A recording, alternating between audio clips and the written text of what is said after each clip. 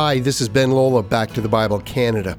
What is the golden chain of salvation, and why is it so important? Well, today we'll examine that question as we study Romans chapter 8, verses 29 to 30 with Dr. John Neufeld. So join us as we continue our series, The Power of the Gospel.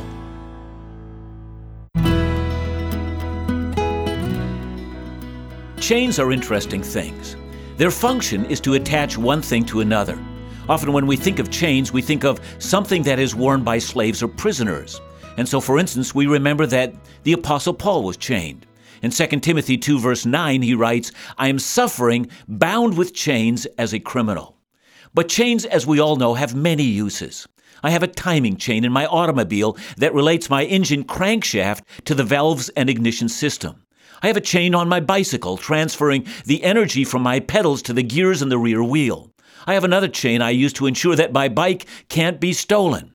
I understand that on ships on high seas, there are cables that lash a man to the deck of a ship, keeping him from being washed out to sea.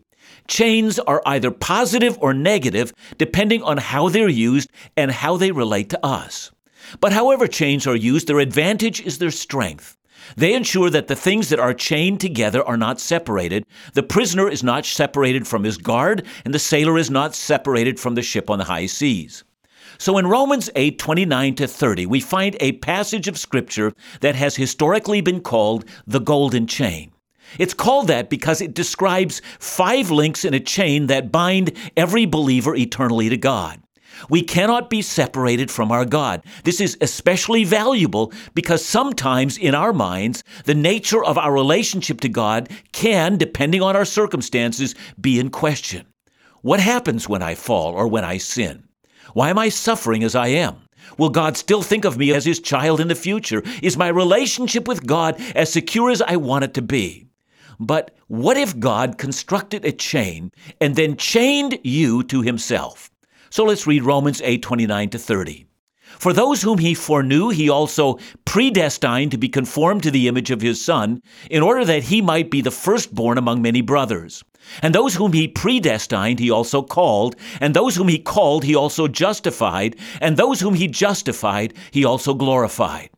Now, as I've said, these 2 short verses describe what has, throughout the history of the study of this passage, often been called the golden chain. Let's examine each of the 5 links in this golden chain that binds us to our God. The first link is found in verse 29. Those whom He foreknew.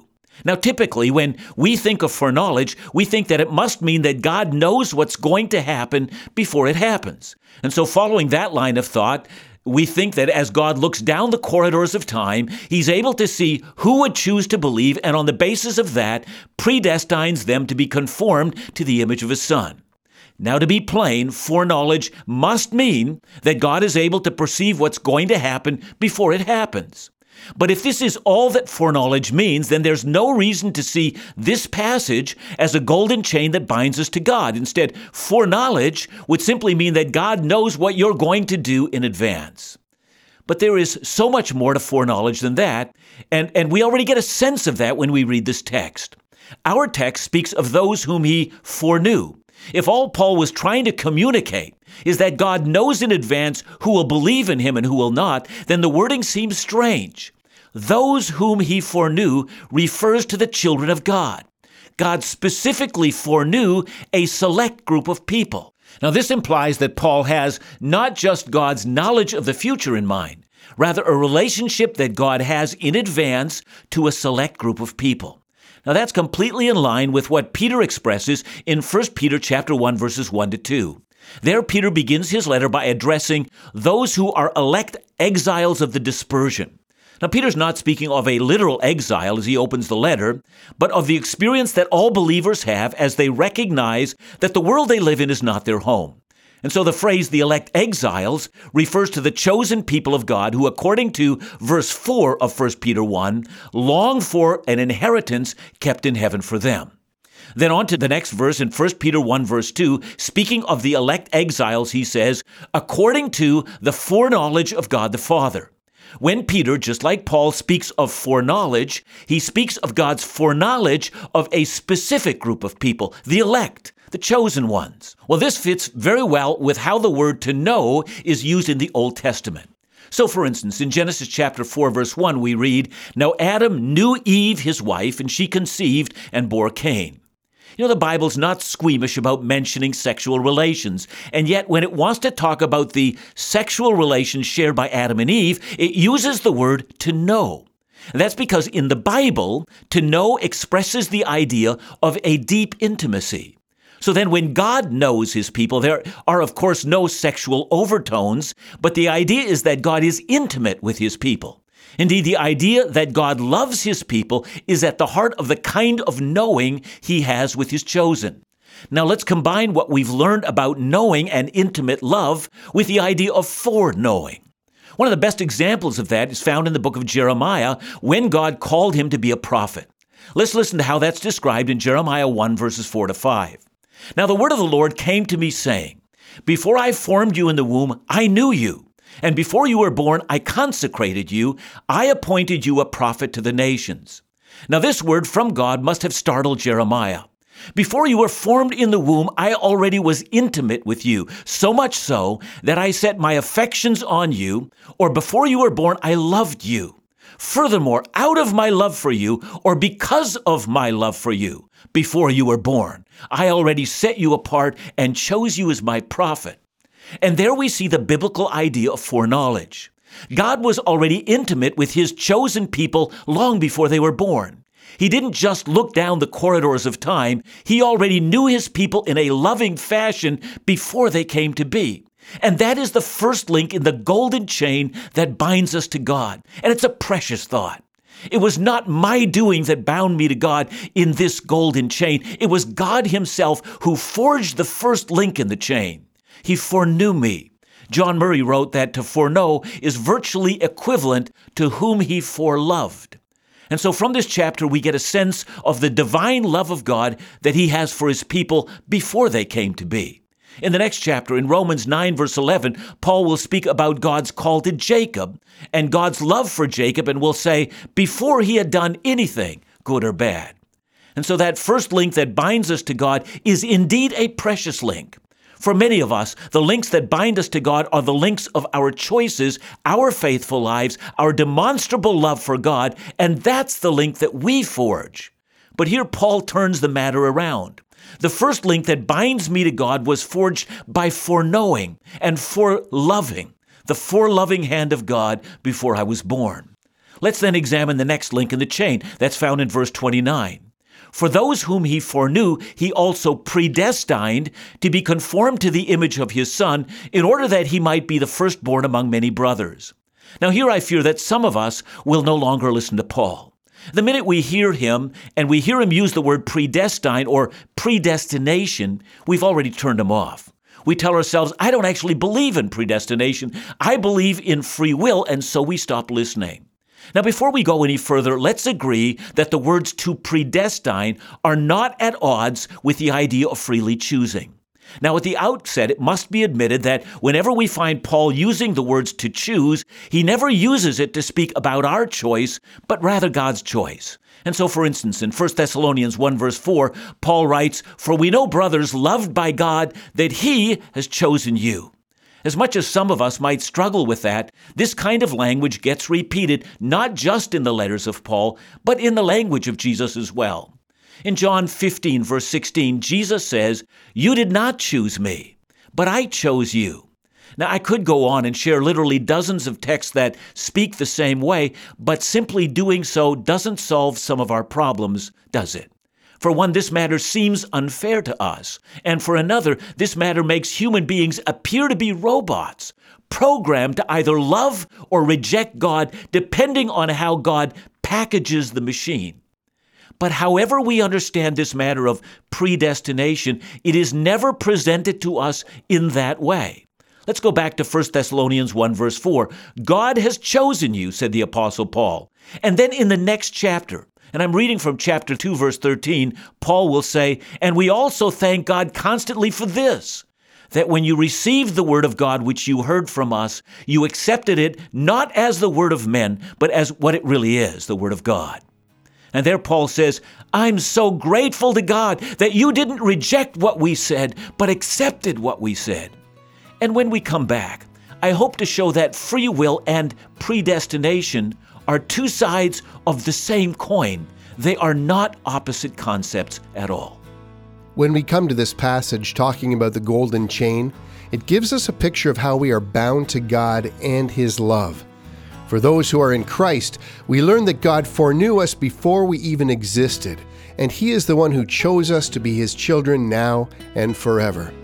But then Paul introduces this word, predestined, a concept that may be difficult to swallow. But after the break, Dr. Neufeld shows us how the Bible teaches the doctrine of predestination without diminishing our free will.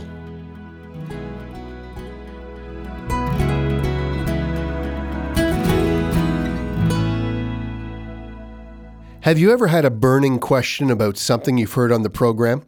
Have you wanted Dr. Neufeld's opinion on a biblical or theological matter? Well, you may have a chance to get the answer in our upcoming Q&A series with Dr. Neufeld, starting February 29th. For 1 week, we'll be selecting real questions from our listeners across the country. So send us yours today. You can email us at info@backtothebible.ca or call us at 1-800-663-2425. Now let's go back to the Bible with Dr. John Neufeld.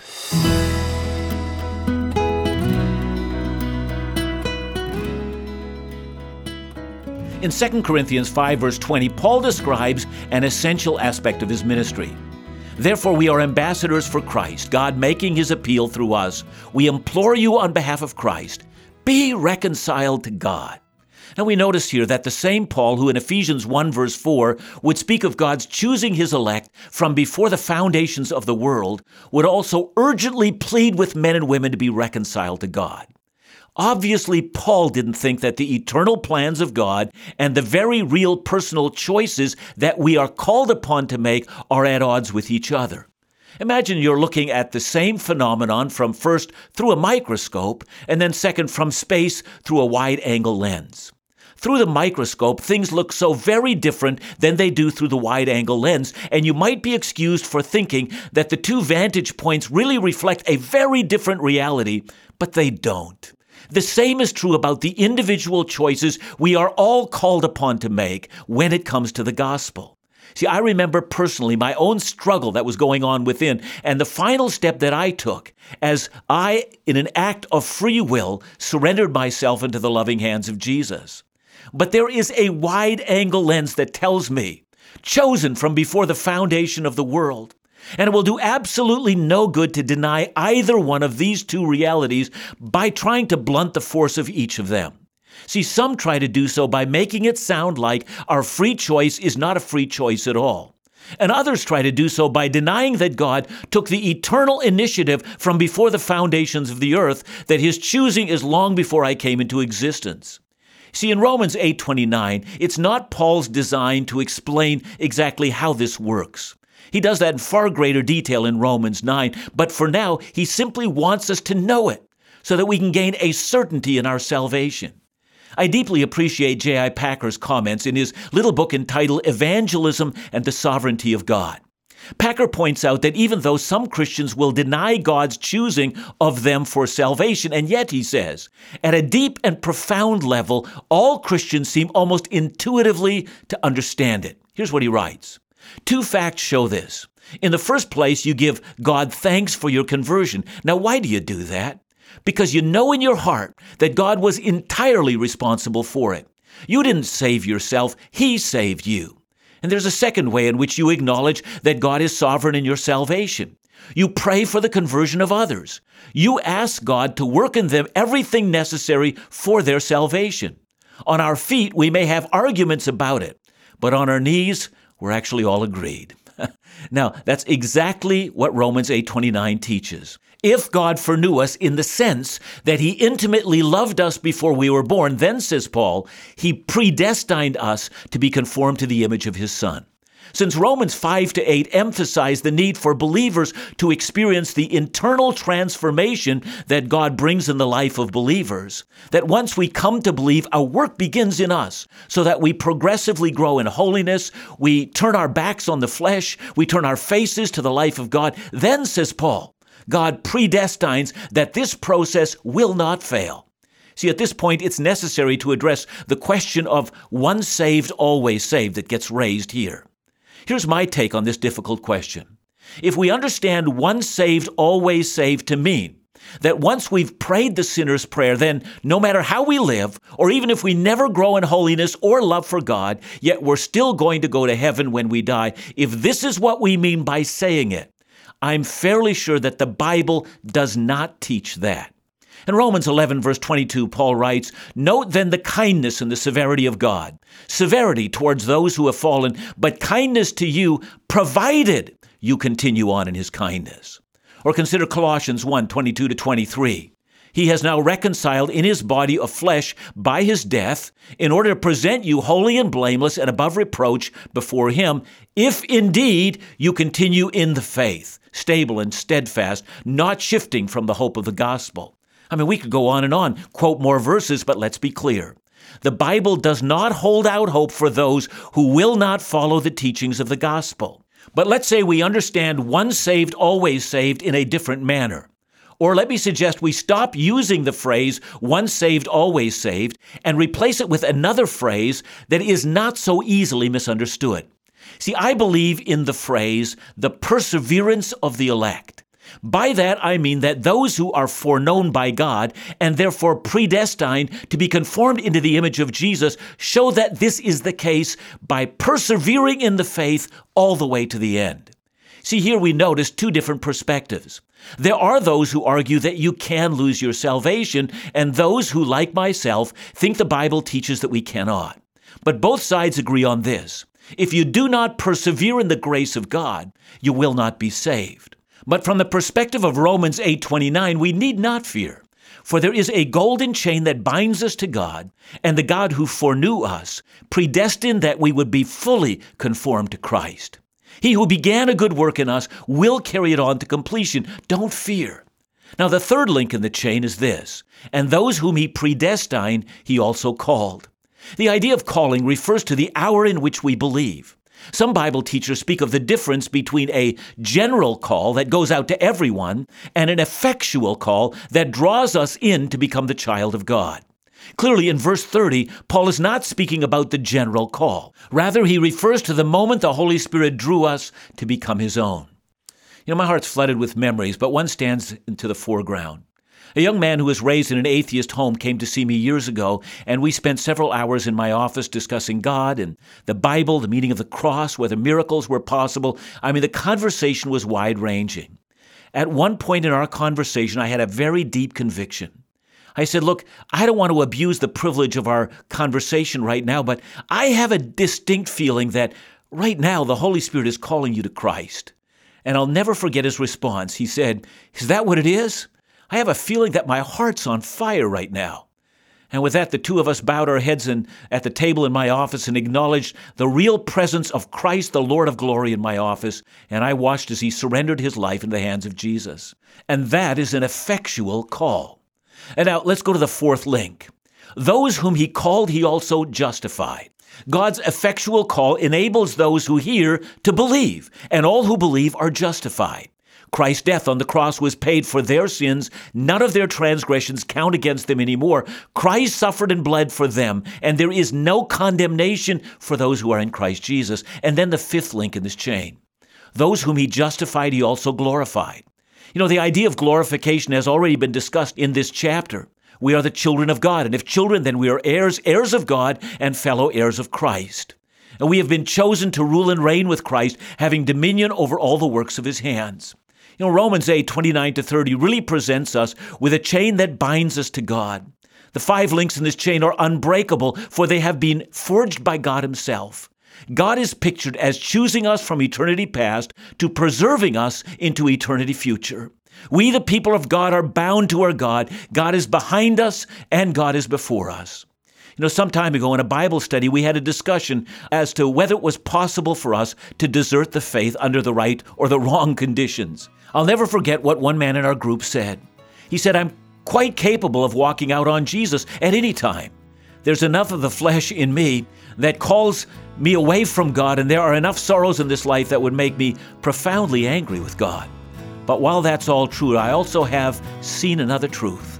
God seems determined never to let me go. And so I guess the real answer is I can never walk out on God. Indeed, that is the chain that binds all His children to their God. And when God forges a chain, He accomplishes what it was intended for."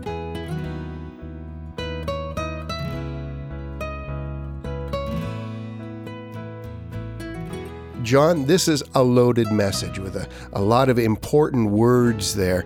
And some of these words have actually caused division within the church.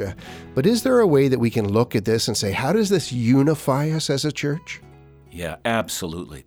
See, I already made mention of the fact that the word predestination is already a divisive word among many believers, and the more we mention words like that, the more we suspect one another.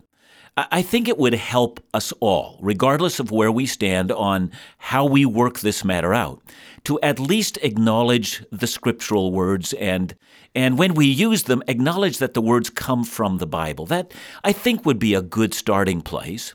And then recognize as well that there is a perspective that God has, and there's a perspective that we have, and sometimes those two perspectives look different. I can, approach God and recognize my struggle to obey Him and my struggle to work out my holiness, and those are real struggles. A God who sees things the end from the beginning and who has called me from before the foundation of the earth. And again, that's a biblical concept. So we need to recognize and acknowledge the words that God has used. So let's be gentle with one another. Let's understand one another. Let's also attempt to understand the Bible language. And let's, by all means, not divide. What an encouraging message today on how the golden chain of Romans 8 means that true believers will never desert their faith once and for all. No, God is able to keep us in His love and grace, for we were chosen by Him. We've covered a lot of key issues here, like predestination, perseverance of the saints, and foreknowledge, all providing confidence in our relationship with God for now and for eternity. Such an important teaching, and one we hope has given you assurance in your walk with God. Well, on tomorrow's program, we continue this series looking at how God is for us in Romans chapter 8, verses 31 to 37. So don't miss the power of the gospel with Dr. John Neufeld. Back to the Bible Canada, leading you forward in your walk with Jesus every day.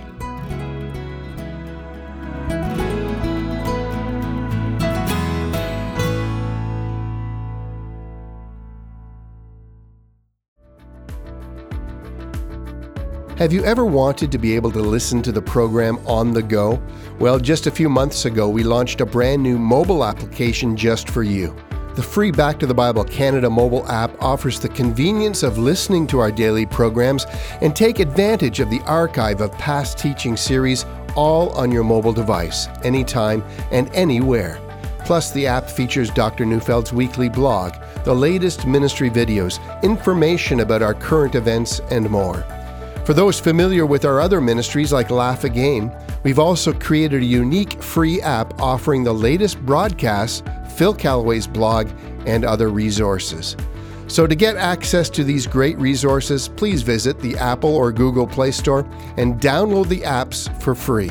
And for any further information, just give us a call at 1-800-663-2425. That's 1-800-663-2425.